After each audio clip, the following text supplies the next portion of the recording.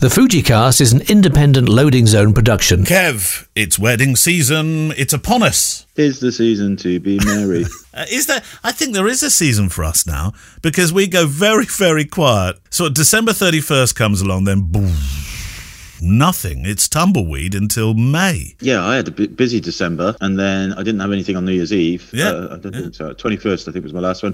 And then, I've done one. I did one in April. Yeah. And then, it starts again this weekend, the beginning of, practically the beginning of May, although it's the end of April for me, 30th. I've got a booking this coming week that I'm sure I've got the wrong... we've probably got it the wrong way round. You've probably got mine, I've got yours, because I've got a wonderful couple. And it's... I know you do, but I don't do entirely for the entire wedding documentary often. It's not often that I mean, usually at some stage somebody's going to say, can we do a group shot or some couple shots? And that's fine because that's what I do. But I've got one this week that said, Neil, absolutely no way are you to ask us or anybody else for a group shot. And I thought, hang on, has Mullins got the wrong booking?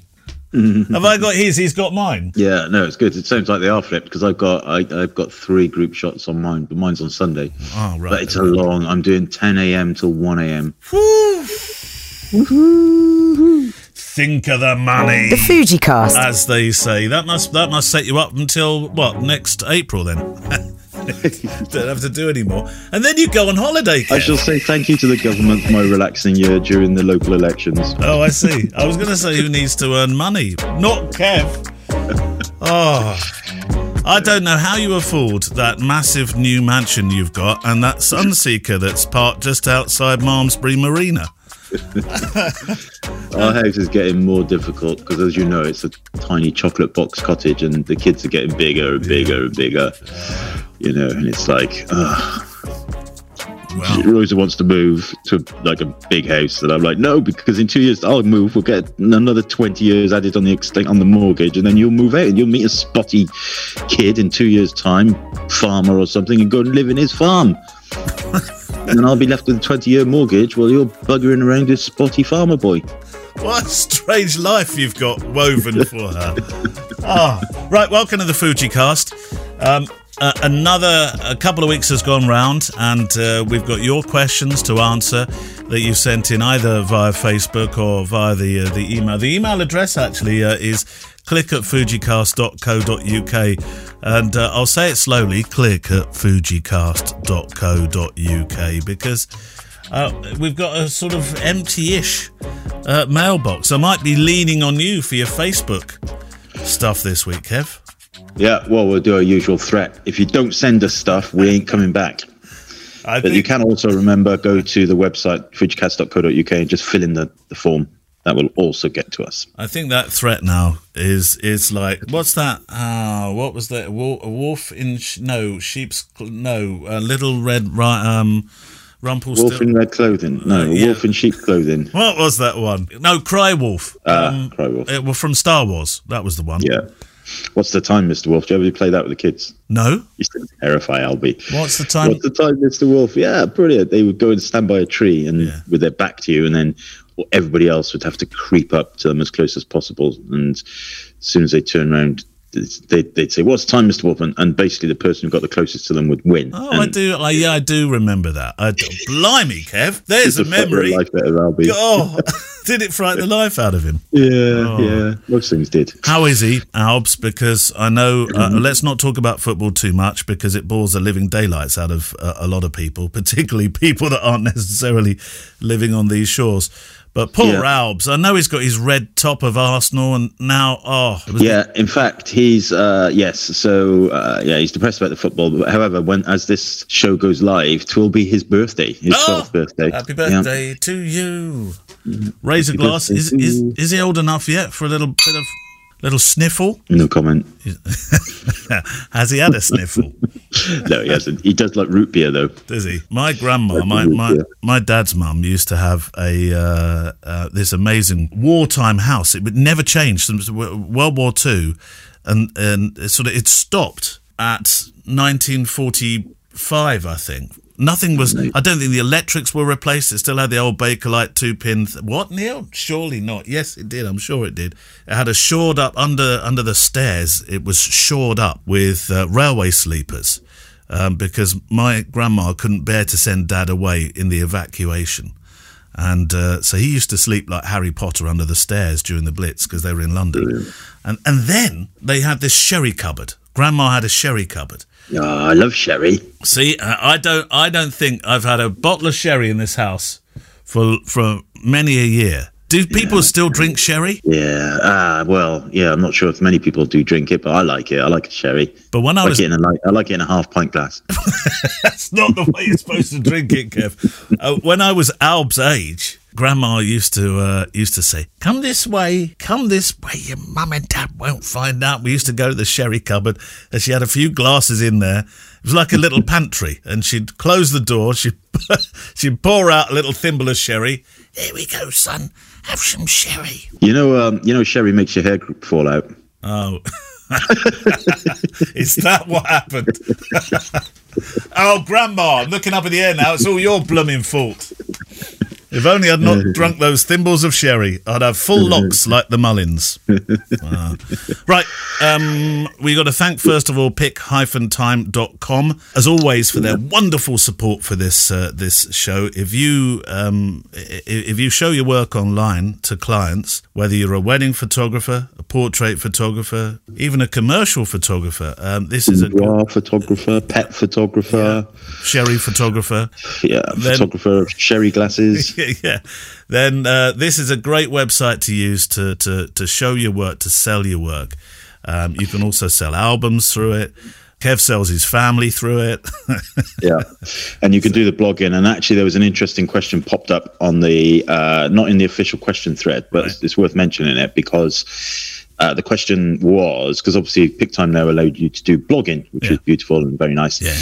And the question was, what happens if and when you decide to cancel your PickTime subscription and you've got like 50 blogs that you've written and they're embedded in Squarespace or something? Good or WordPress. Point. Yeah, good point. It was a very good point. So I tagged Arga, who is in our Facebook group, who works for PickTime, and she quickly came to the rescue and said that should that be the case, you can pay a nominal fee to PickTime, which is just $12 for the whole year, to keep your blogs online, which you can either do that forever, keep your $12 going and keep your blogs online, or that would at least give you time to migrate your blog posts across elsewhere should you be moving platforms. So that is amazing. $12. And you thought of everything. They have, haven't they? Yeah. And they have not got greedy about everything. No. What I like most about PickTime is that they give us money for talking about them on the podcast. No, it's great. And I'm actually looking forward to weddings kicking off properly so I can start doing my blogs. Yeah. Oh, because you're gonna utilize that blog thing, aren't you, through them? You're gonna do your normal Squarespace blog, which is the one that the public see, he says, making you sound like the royal family. And you're going to do the private blog, the PickTime blog, which will be for your clients' eyes only. Exactly. So I'm looking forward to cracking. I'll let you know how that goes. And don't forget, everybody, you will get 1 month free, which I think is a perpetual month, from using the code FujiCast, all uppercase. Yeah. Right. Questions. Do you want to dig into Facebook first? I will, yes, because we do have quite a few on Facebook, which we over the previous months that we can dig into. I'm relieved. So, as is now my tradition, I will start with the latest one to be added, which is 1 day ago from Tom Verhoeven. And actually, this is Tom clearly didn't listen to last week's episode or 2 weeks ago, because he says, curious what you guys made of the Pentax monochrome camera, because that was what we talked quite a bit about, wasn't it? Yeah, it was. So in summary, Tom, go and listen to the previous episode and then you'll find out. Is that it? Is that the way you're going to answer that? That's my answer. No. Yeah, so actually it'd only just been announced then, hadn't it? But I've seen some reviews and everything of it now, and I did see something, whether it's true or not, that so there's two things that I picked up. The Pentax monochrome camera came about because Pentax asked their user base what they would like them to do next. And that won. Pentax monochrome won, so they went off and did that. And then I also read somewhere, which I find quite hard to believe, that it's the fastest selling Pentax ever. but that may or may not be true. So take that with a pinch of salt.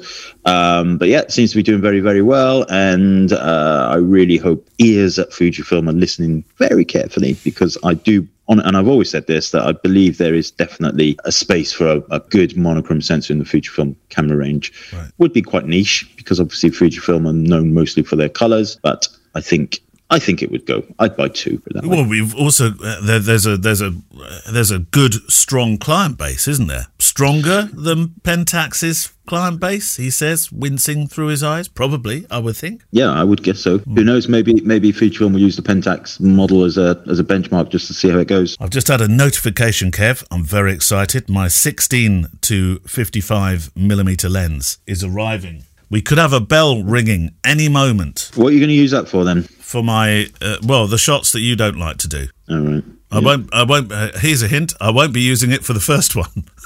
First when. Yeah. There's no rush for it now.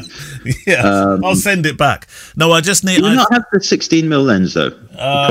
No, I like the zoom element of it for two reasons, really. For filming, and that's really handy. I like the fact that I can remain wide open on it through the range, which is important to me. And I think it will be... it's not really more expansive than an 18 to 55. We're talking not much difference, but...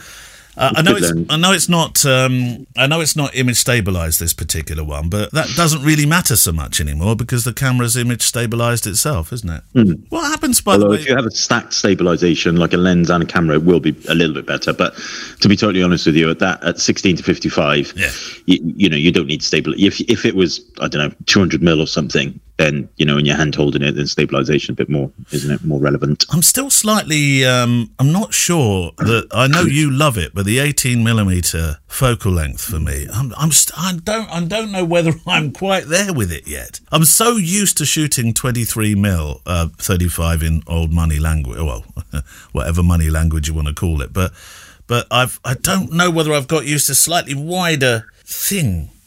But you love it, don't you? Yeah, I love it. That 18mm is lush. Yeah, it is. It's a wonderful lens. Love it.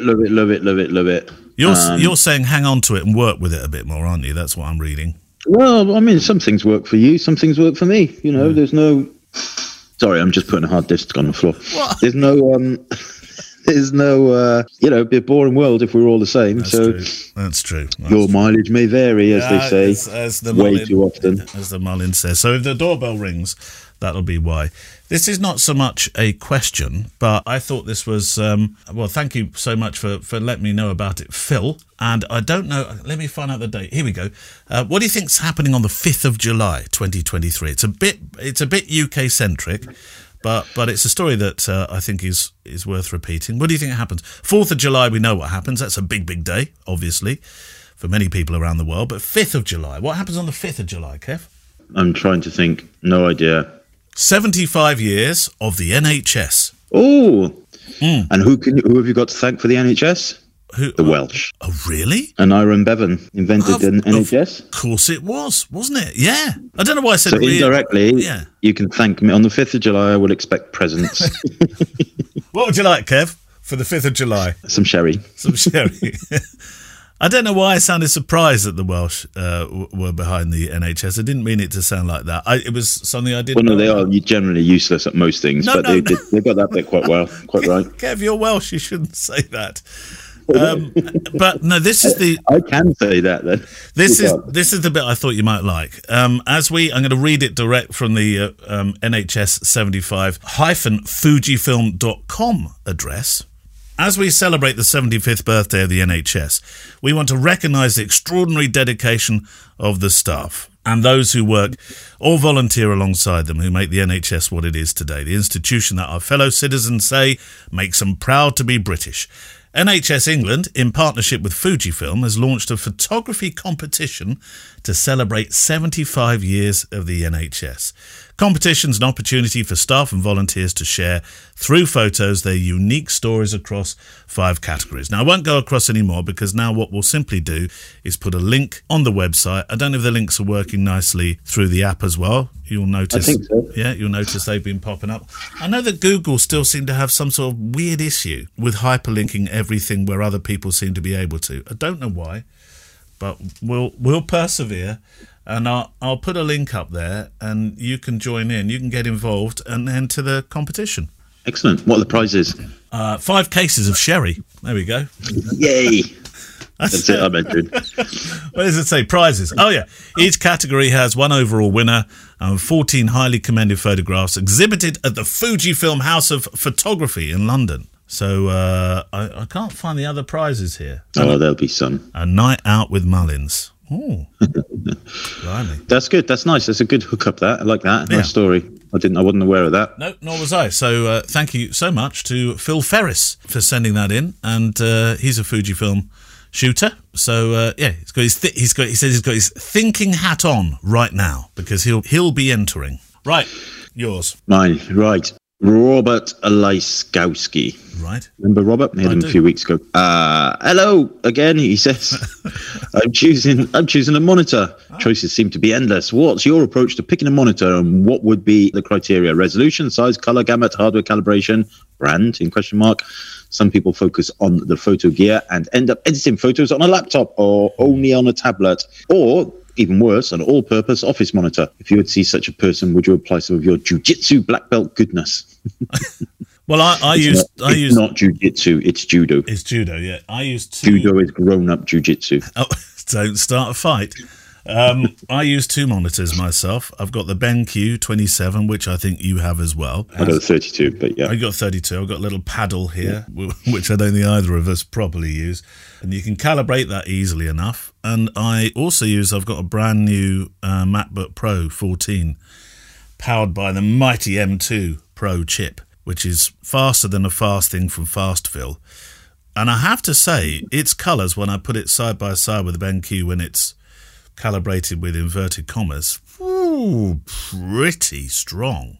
Yeah. But what do you use the 32 BenQ? So, well, first of all, to answer that question about, should you be using a decent monitor for editing yes, colors and stuff like that? Yes. Yeah, I totally agree. Yeah. I mean, I do know some people who just use a laptop, and whilst it's fair to say I've done that myself when I've been on holiday and various things like that, I always kind of come back to my color calibrated monitor and kind of double check it all before it kind of goes out.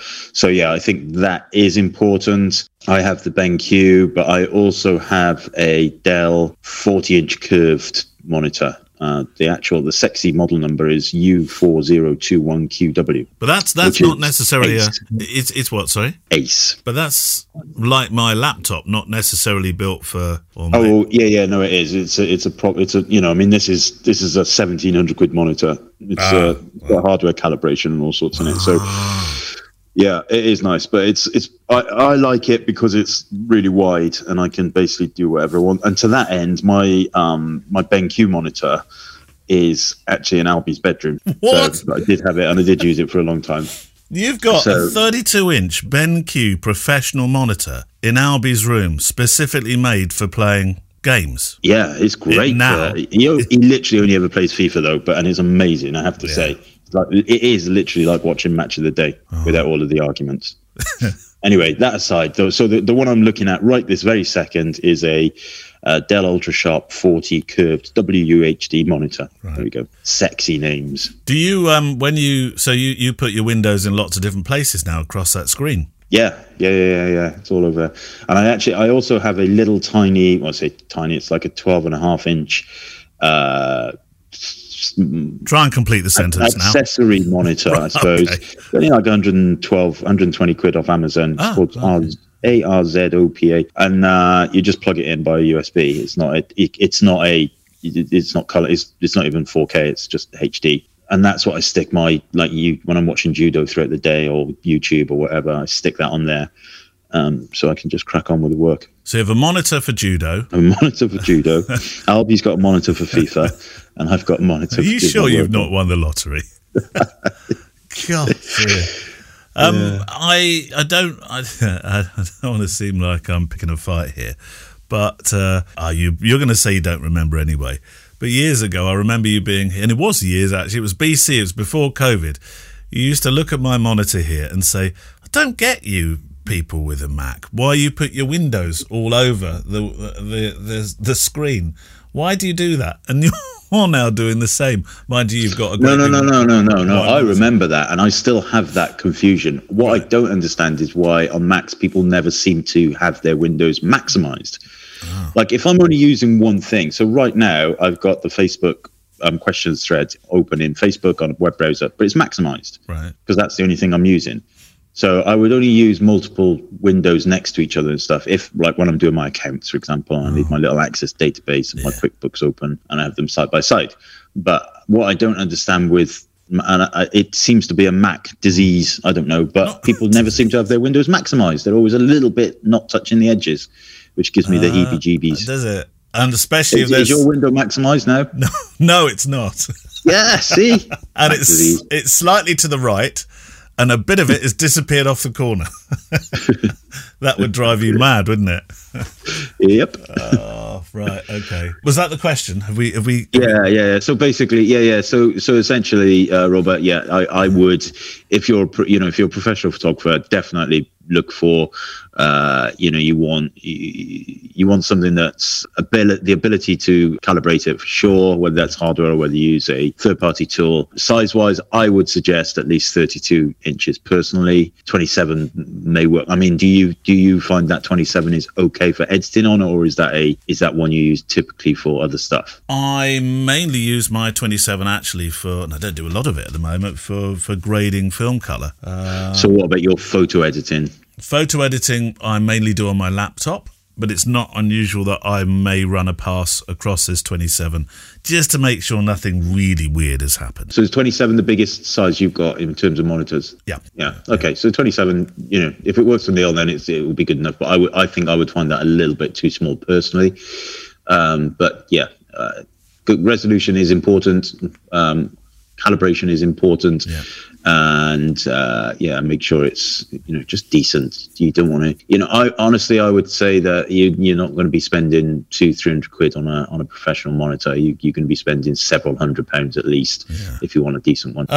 Here, have we got time for one before we speak to Mr. Whisper? This is that's quite an involved one. So let me try and find a less involved one. Mark Bagent, I am binge listening to your catalogue of podcasts, and you ask for questions for the show. We do, reasonably often. So here goes. He's got two. Well, he's called them both one. Anyway, one. Are Fuji files converted to JPEG better quality from Fuji X RAW Studio? I'm guessing that it's too clumsy for a heavy workload, but I only shoot small numbers of images now. I'm still using my XT2. Because I've seen no reason to upgrade it. There's plenty of people still use XT2s. That's for sure. Go on, Kev. What do you think? Well, I don't understand the question.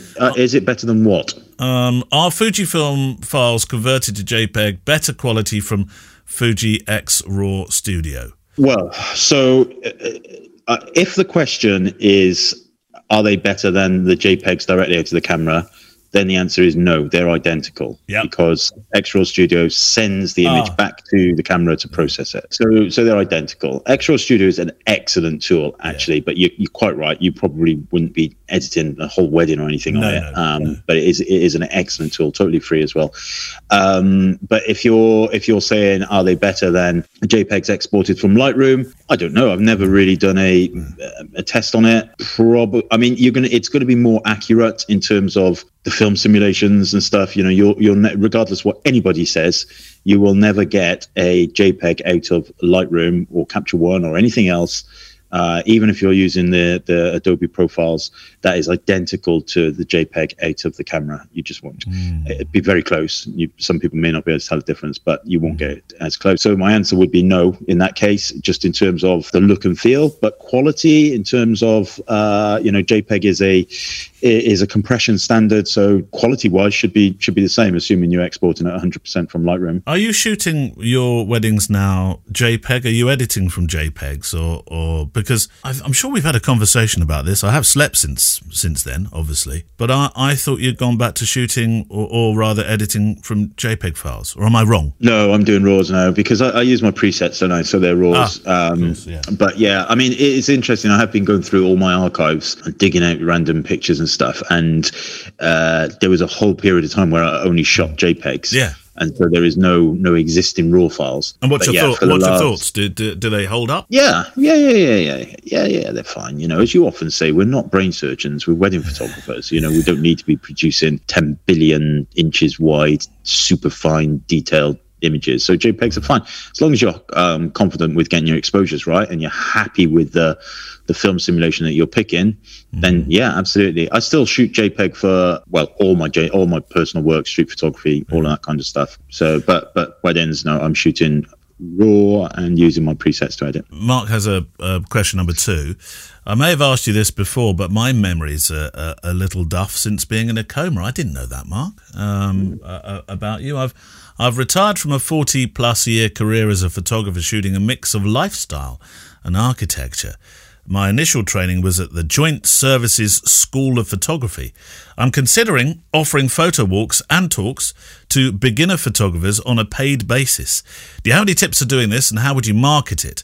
I'm thinking of using Facebook local groups, maybe Instagram perhaps, an own website, maybe PicTime free version, and social media. I tell you what, there's so many different platforms you could use. Where would you even start with a new business these days? I'll tell you what I would suggest, which I think is really good, is I would use Eventbrite to set up your event. Yes. And that way, Eventbrite will then advertise on your behalf. And you'll often see stuff popping up in Facebook and things like that in your local area.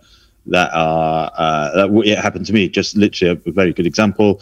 An Eventbrite thing popped up in front of me on Facebook. Gemma doesn't use Facebook, but she's an artist, paints and all that kind of stuff. And a thing came up on Eventbrite, an advert in Facebook, or a sponsored ad, I should say, in Facebook for a life drawing class that was in Malmesbury. And so I said to Gemma, "Oh, did you know there's a life drawing class in Malmesbury?" And she said no, and I sent her the link, and she signed up, and she went off to a life drawing class. And and so I think Eventbrite for things like that is amazing. Why don't you use it? I am thinking about using it, actually. I have to say that the challenge for me, the reason why I haven't used it for my workshops is A, I'm not doing that many of them at the moment, but B, also from a stock management point of view, it's quite tricky. Right. So, if I put a workshop out and I only have 8 people on my workshops, and then 8 people sign up on Eventbrite and 8 people sign up on my website, within roughly the same period of time, I haven't had time to take it down off my website, then that's a bit of a challenge. Oh, it is, yeah. So that's really it. But if you're only using Eventbrite, then that would be all right. So I would look at Eventbrite for you, and that's very localized as well. So Facebook is a good idea as well, Mark. I think if you're going to add a social on there, Facebook is the one that. Now, we've had many conversations about Facebook advertising, but you can drill down and use it reasonably well to target particular sectors and demos. And I think that would be a good way to also go forward. But you'll pay for it if you're using targeted ads. Yeah, you will. You'll pay quite a lot. And if you've only got if these are small photo walks that I'm guessing you're not going to be charging hundreds and hundreds of pounds for, then it might be a little bit overkill. But potentially, we don't know what your plans are. He did say tips for doing this, and if you mean by that what you would teach during your photo walks, I know you've got some reasonably a good background with your Joint Services School of Photography training, but in terms of going on a photo walk, and I run a photo walk podcast, and I've been considering doing photo walks as a workshop-y experience as well. It's difficult to know what to teach or what to workshop on a photo walk, don't you think, Kev? Yeah, I mean, Is it street? Is it landscape? Is it a walk? Is it beginner information? So I do have some kind of pretty strong views on this. So I think there's a very big difference between a photo walk and a workshop. So my workshops are workshops, although we do walk. We do a lot of walking. But I'm not basically just taking people around nice places and saying, there you go, take some photos of that. They are workshops, and people come, and I always say to them at the beginning of the day, don't forget, this isn't a watch shop, it's a workshop. And so, they're shooting. But a photo walk, such as the ones that like Matt Hart used to do and all that kind of stuff. I mean, he would charge, but only a nominal fee because, he did really good ones. He would, he knew his routes. He would take people to landmarks, and, he would take them at the right times of the day when the light's nice and everything, but he wasn't teaching them how to take photos. So there's the difference, I think. Photo walk is more of a guided tour, but I don't think they should be marketed as an educational thing. I think that's more of a workshop. I'm with you, but with the caveat that just because it's experiential doesn't necessarily negate the opportunity to also learn. But best of luck, Mark. We'd like to hear back about your photo walks, understand how you've made them a learning experience as well, if that's what you're going to do. Right. We met Mr. Whisper a few weeks ago, didn't we? Part 1 we had from Mr. Whisper. Part 2 coming up now, where we learn about a book, about his relationship with Fuji, many things, and this idea of carrying your office on your back, which is an expression I very much like. Part 2 then of our chat with Mr. Whisper.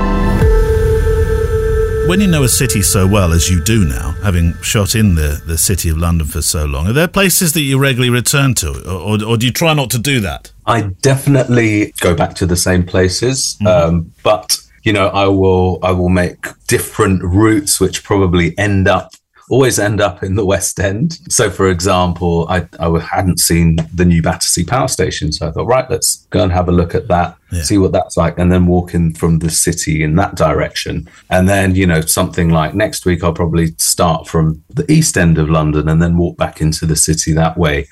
So I definitely have a strong sense of kind of belonging in Soho. I love being in there. It's where I worked. It's where I now kind of document. But it's definitely drawn to those. Those are my areas of interest. But I love to just throw myself somewhere where I don't know. Okay, let's just get off at this station and see what happens. So that often happens. Well, as well. It's an amazing network to be able to do that, isn't it? And I think you could be travelling on the London Underground forever, really, and get off at stations that you've never got off before at. We're so used to following street shooters who see in black and white and making an amazing job of it. But you're firmly a colourist in terms of seeing in colour with your pictures. Why is that? I just feel that my photography is not as kind of evocative when it's in black and white. Right. I've tried, but I just feel there's so much more. Personally, I don't want to offend every black and white photographer. I'm sure we won't. No, not at all. I just feel there would be so much of the story for me lost if I didn't have the colours in there. Yeah.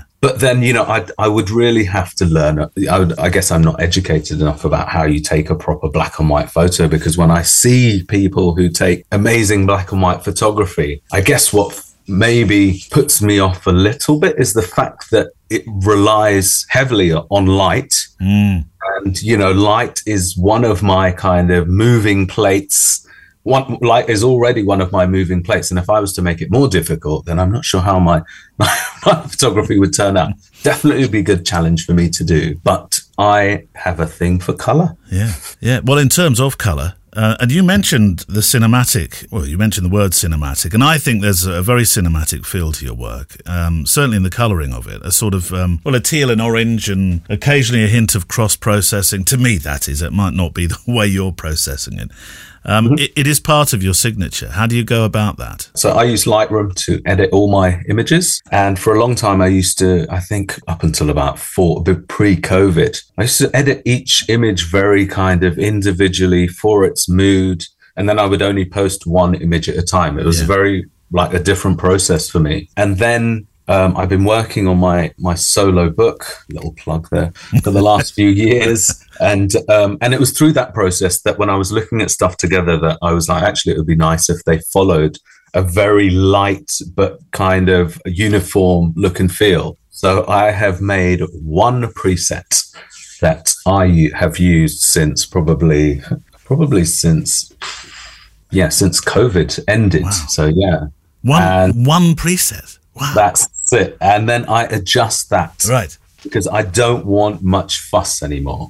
Just want it. I know if the photo works. Yeah. If it's too dark and I'm trying to pull it out, I can clearly see it and it takes on a different look altogether. And there's a really fine line between, like the reality and then it not looking like reality. And I want it somewhere to sit just, it's real, but then it's been, you know, like you would be watching a cinematic movie. It's been color graded. Is it a bit like the Colonel's secret recipe that preset is kept locked under in a safe somewhere, never to be shared? Exactly. I've never actually shared. I mean, I only thought of that like very recently because a lot of people asked me to sell my presets, and I was like, I'd like, no one knows. Like, even if I said, look, just go back to my current feed until January and everything's been done with one preset. Yeah.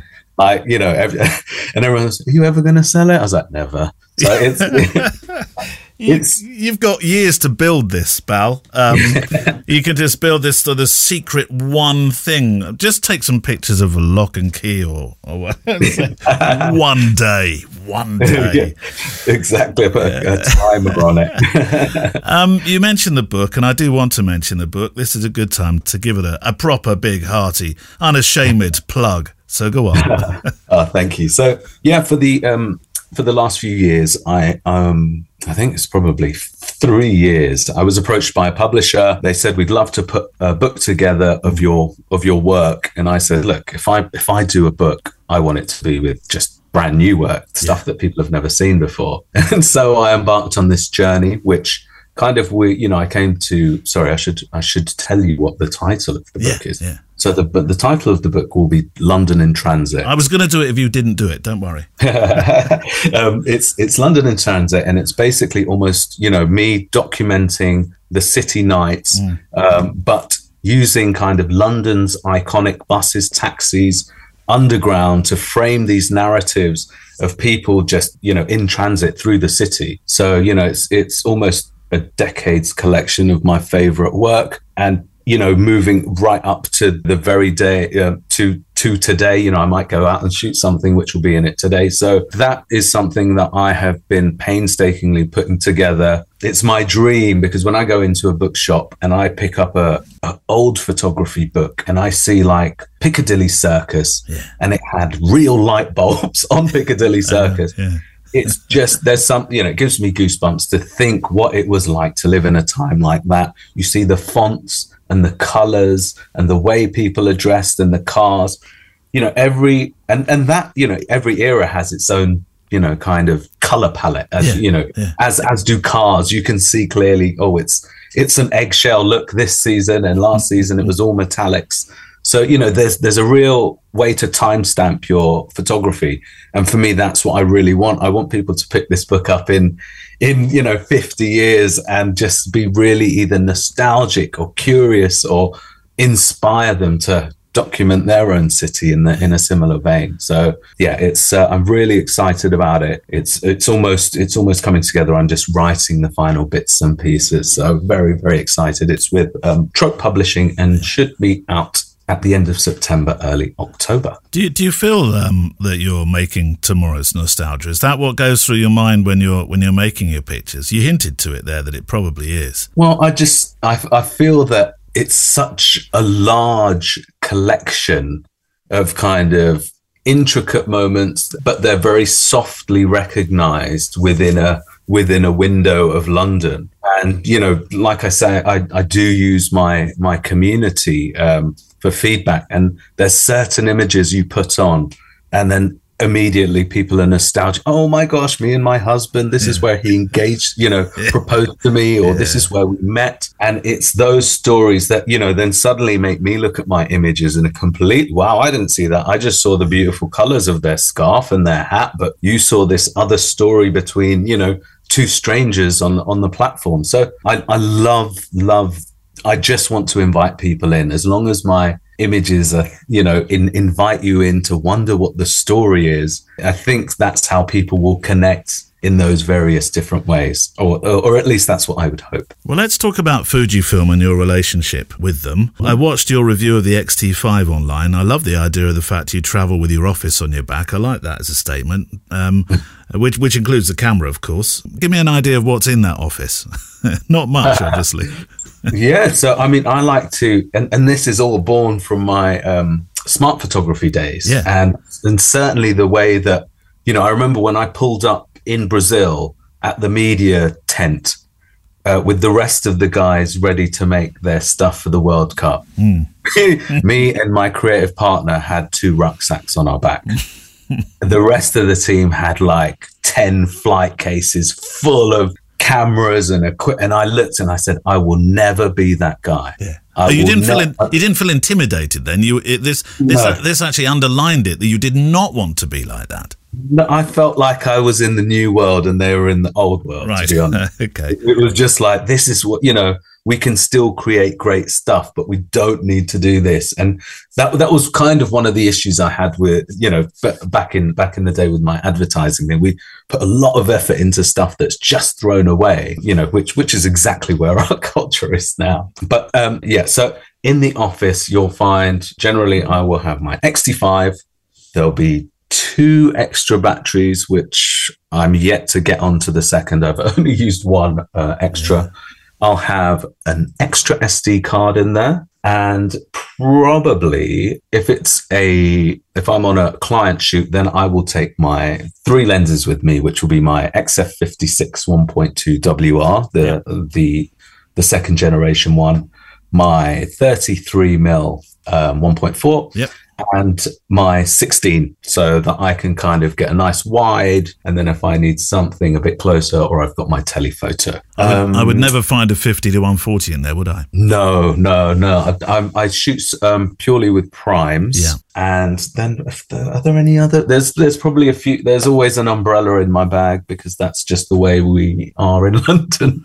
and I've got a little rain case for for the camera, but that's just like a plastic bag that you put on. And that's it? Yeah. I mean, if, when I go out normally, it's just me, my camera and 2 batteries. So, but if, for a client shoot, it's 3 lenses is, I mean, when I went to Stockholm, I only took, I think it was the 56 and the 16. Would you take a laptop with you or an iPad Pro or? Oh, of course. Yes. Sorry. There is all. Yes. I knew there was something else in there. I thought there was something missing. I wasn't sure if we were talking full. No. Okay. So full kit bag. Yeah. That would be a MacBook Pro. This is the 13-inch version. And then also I have a really cool, let's say a 2 terabyte SanDisk super fast SSD drive. So basically when I'm out on location on a shoot and stuff does need to be edited, this again is the most compact setup I could find and most powerful. It also allows me to edit video shorts very comfortably. So hence I was tempted to get an iPad, but it just couldn't do everything I needed. So I found this was my ideal setup. My word, that's nothing at all in that bag. You could sit on a Ryanair flight quite comfortably and never have to panic that your bag's not going to fit in the little thing that they have. Exactly. You chose Stockholm to make that XT5 film in. I know you love the metro system there. I know that, and I heard that on the film.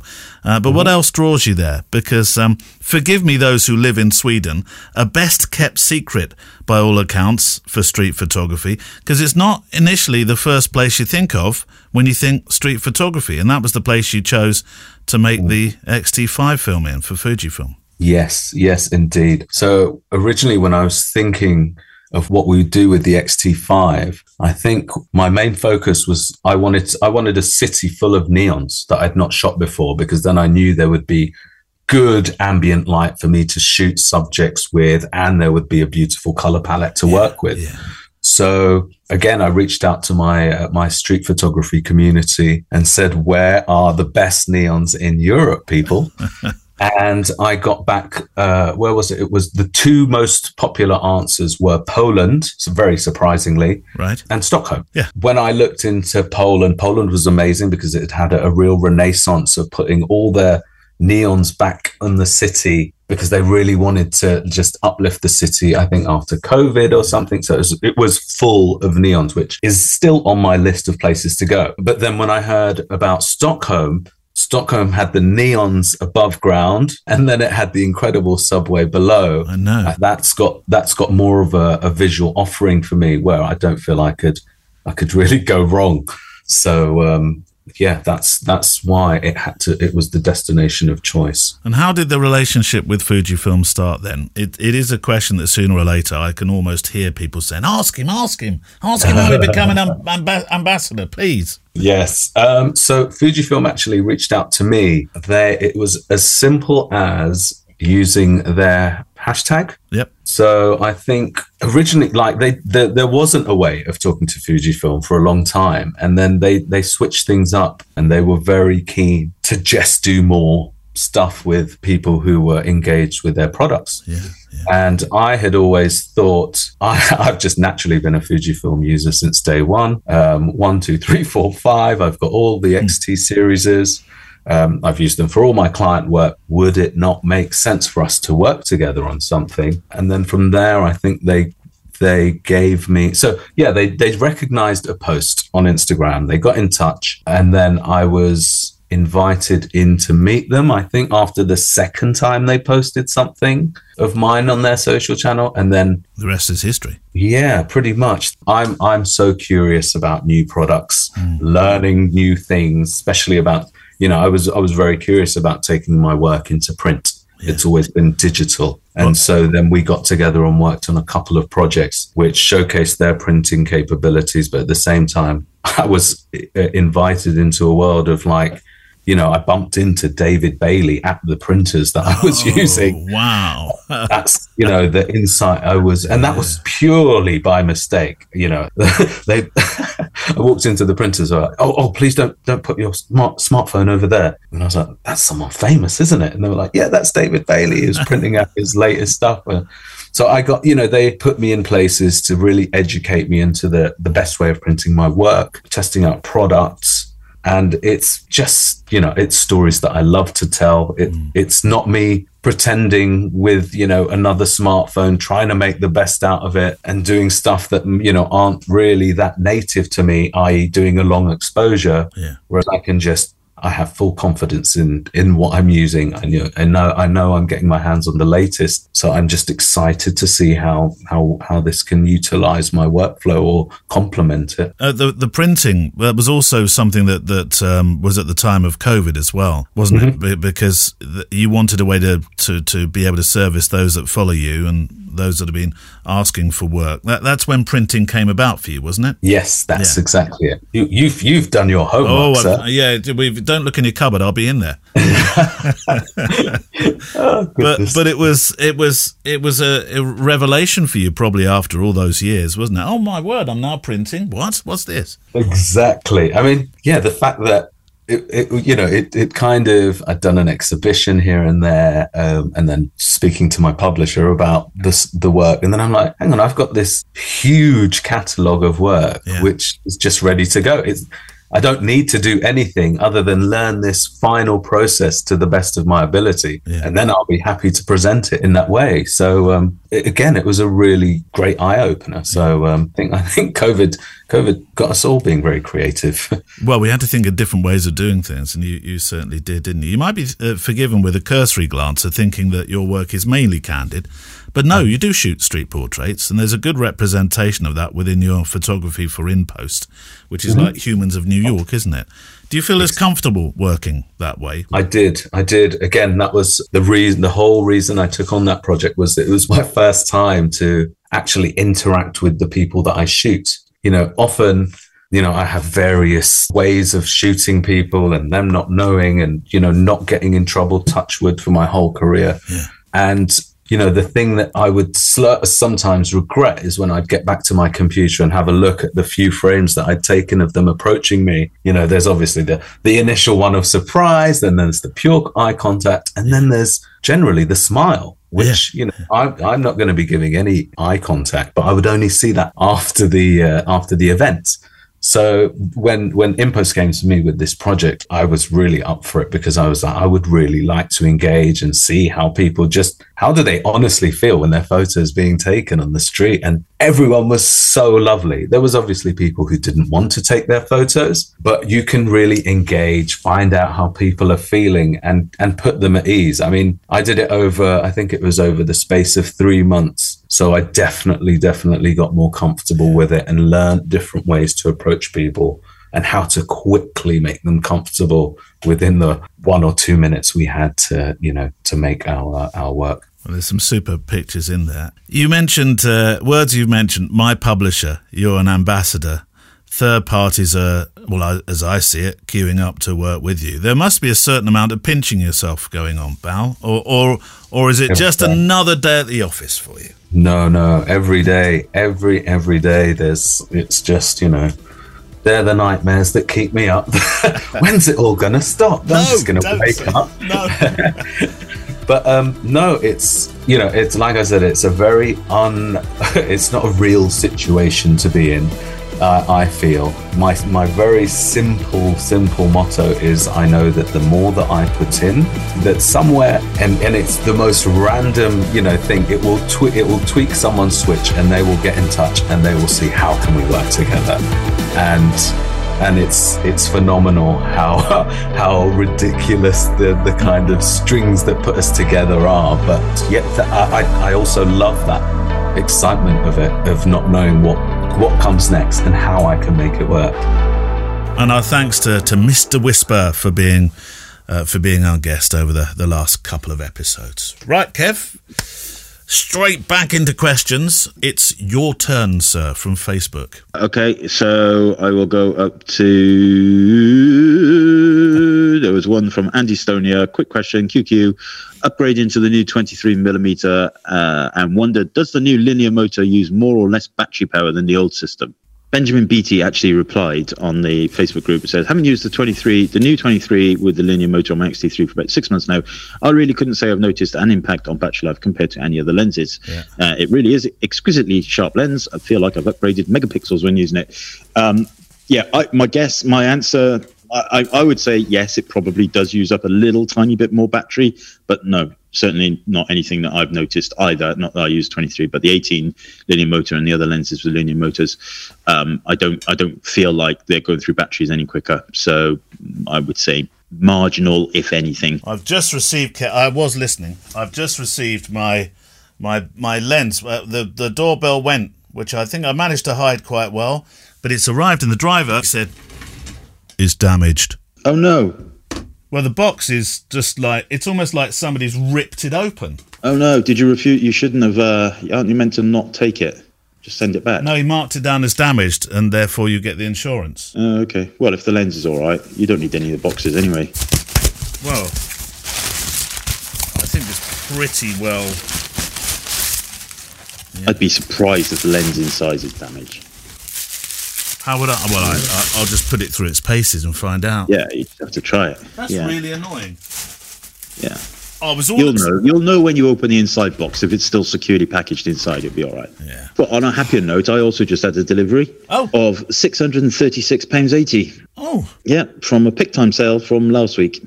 That is amazing, Kev. Yes, and that's not even just made up. No. It's just dropped into my QuickBooks right now. Your delivery was much better than... Well, I don't know yet. My delivery might be a great delivery. My £636.80 is not damaged, as far as I can tell. Yeah. Yours is all profit. Mine's all loss. Well, not really loss. Mine's spend. Yours is profit. Yeah. Right. It'll be all right. I'm sure it'll be all right. I hope so. There's another sub-monitor question here. I'm just going to have to... Oh, God. I'm just going to press delete on that one. Hello? Are we still here? Yeah. Hello? I can't hear you. I can't hear you. Are you banging your head? I'm banging my X Pro 3 and see if I can break my monitor. Oh, dear. No, it's definitely a thing, isn't it? There's enough people out there who've had problems with it. So yeah. Here's one from Mark Adams, from the Adams family. Hi, Neil and Kev. It's the Garlic King of Malmesbury's fault. Oh no, you're in trouble, Kev. Garlic? Yeah. Well, you're the. Why are you the Garlic King of Malmesbury? Is that something you once called yourself? No, and I clean my teeth at least 3 times a day. Has Mark Adams been on one of your courses? Has he been on a workshop and you've breathed all over him? I don't know. Read the question, see where it goes. I saw an XT5 for sale and now it's mine. What a lovely camera and awesome, can we use awesome, RAW files. However, Lightroom seems to have ground to a halt. I know why he said garlic. Not just because we were talking about garlic, me chomping on garlic for look at judo. This. I've just had a coffee arrive, Kev.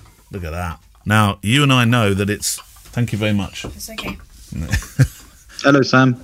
No, that's not Sam. That's Thomas. Oh, hello, Thomas. Sam's off to work. Thomas has got a day off because it's teacher strike day. Strike day, yeah. My kids are off as well. Sorry, what do you want to say? On the news, they said it might go on to next year. On the news, they said it might go on to next year, Kev. It's the excitement of kids when the strikes are on. Oh, they're off Tuesday as well. Are they? Oh, it's Tuesday as well. That's like a 4-day weekend. And then it's bank holidays. And then the king's getting married or something. And then there's more bank holidays. And then and it's summer holidays. Thank you. Go on, now get up the chimney. Go and clean something. Kev, did we ever have strikes when we were at school? We did. I remember school strikes. No, did we? I do. Yeah, I mean, in the late 70s. I mean, you're obviously thinking about the late 50s, so I don't know about then. But yeah, we did. Garlic was because of the judo and rugby conversation we had. I just remembered. One we had or one you had? Yeah, we had one. We had one about chewing garlic, putting people off in judo. Oh, and the old front row used to do it in rugby. Yes. Is that what... I don't remember the rugby reference. I do remember you saying you were going to do that for the judo competition. Is that what they do when you're in the front row of the scrum? No. Oh yeah. The French used to do it all the time in the Six Nations. They would munch on garlic and raw onions before a match. I've never heard this in my life. Yeah. What a horrible putter-offerer scheme. Yeah. Oh, that must have been horrible. Scrum down, lads. Oh, I don't think so. Thanks very much. I'm going to play fly half today. Yeah. Right. What a lovely camera, he says. However, Lightroom seems to have ground to a halt. Not just bi-weekly, but every day.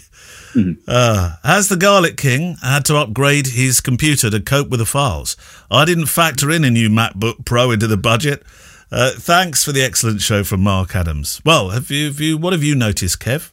I don't have an XT5, so it's not for me. Yeah, I mean, you've got the XH2 though, doesn't it? With the 40 megapixel sensor. No. I've got the XH2. No, I've got the XH2S. I am going to get an XH2, but it's the S at the moment, so it's not the same. So yeah, basically, bigger raw files will put a little bit more strain. But no, my computer's absolutely fine, and so is my laptop actually. But yeah, they will be bigger, and so it will have more of a strain. Simple as that. Yeah. But it's really the file sizes, not the processing power. Yeah. Like my tips for Lightroom are the same regardless what you're using. Really, is don't cull in Lightroom. Only take into Lightroom the images you're going to edit and keep.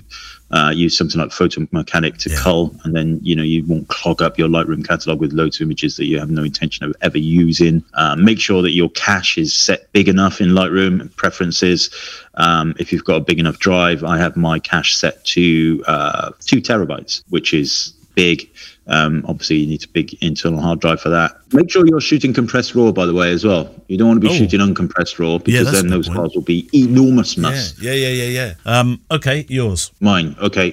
Kevin Rugland says, "Hi, Mr. James and Mr. Mullins. That's very I have one technical question. I have a problem getting the focus peak into work on my XH1. I have MF assist on peak. I can't see any yellow around my focus area. Could it be caused by my full manual 7 Artisans lens?" Well, I don't have an XH1 anymore, but everything he's just described is exactly the way that I would set up my focus peaking. I'm guessing... I think what's happening here, Kevin, is that because you've got a manual focus lens, you're forgetting to put the XH1 into manual focus on the switch on the front or side, wherever it is on the XH1. I've never had one. And without that, the focus peaking on any Fujifilm camera doesn't work, does it? Because I found that on my manual mode, manual focus mode. I found that on the X Pro 1. I can't see my little, because it's white, isn't it, on the X Pro 1? They didn't have, did they have They only have white, yeah. Oh, they might have had red as well, but yeah, they didn't have many other colours. Yeah.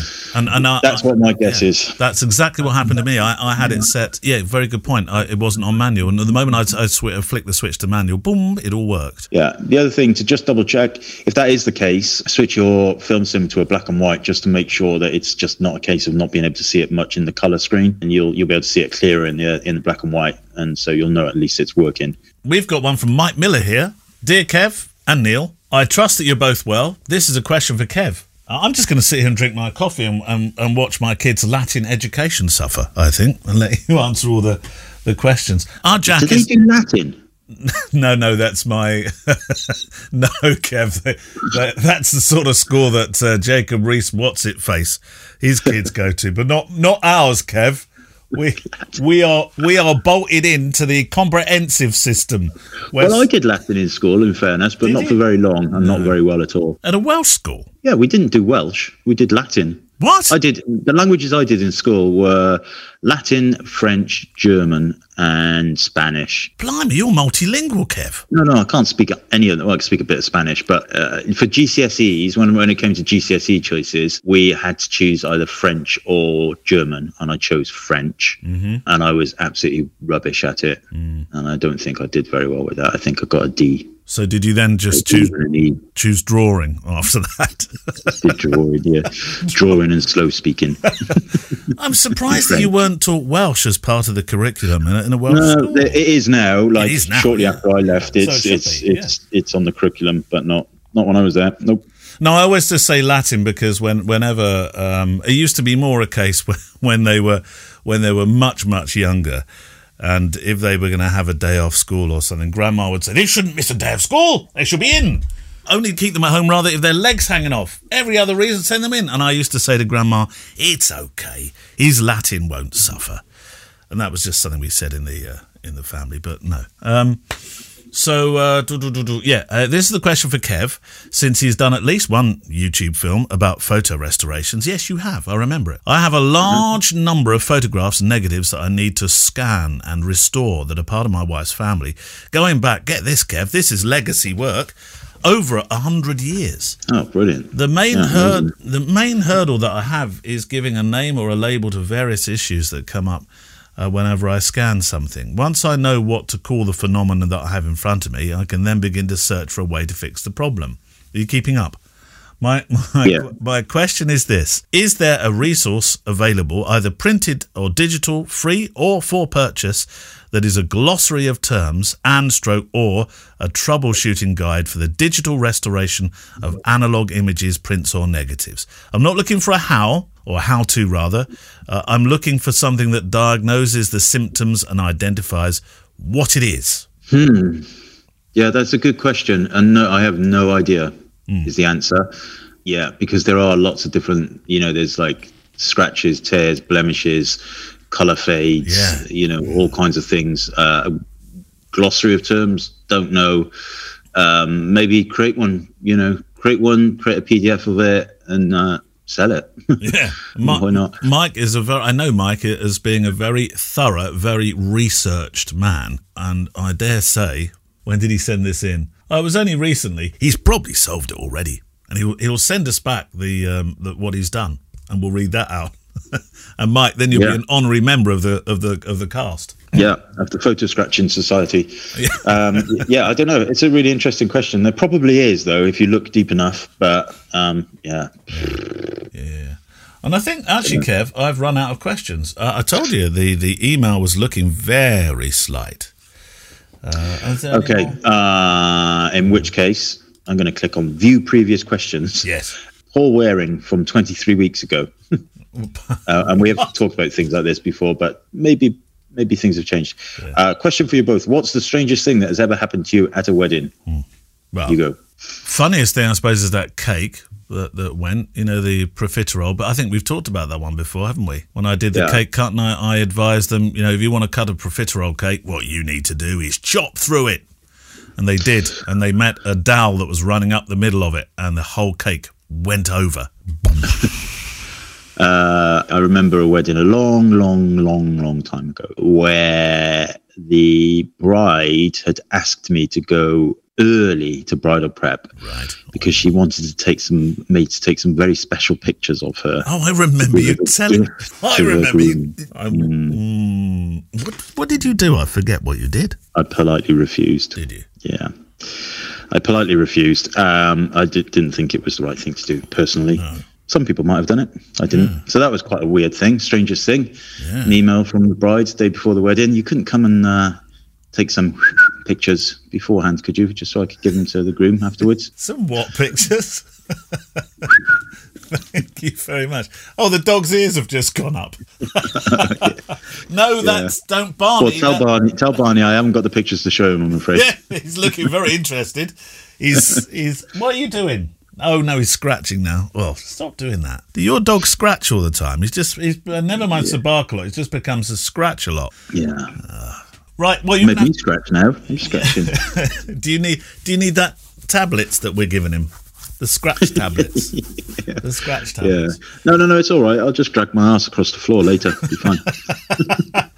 Fortunately, he doesn't do that. That was something our Jack Russell used to do. Anyway, we've come broadly off topic. Go on, keep digging through that Facebook. Okay, right, here we go. This is from 48 weeks ago. I thought you said you had loads.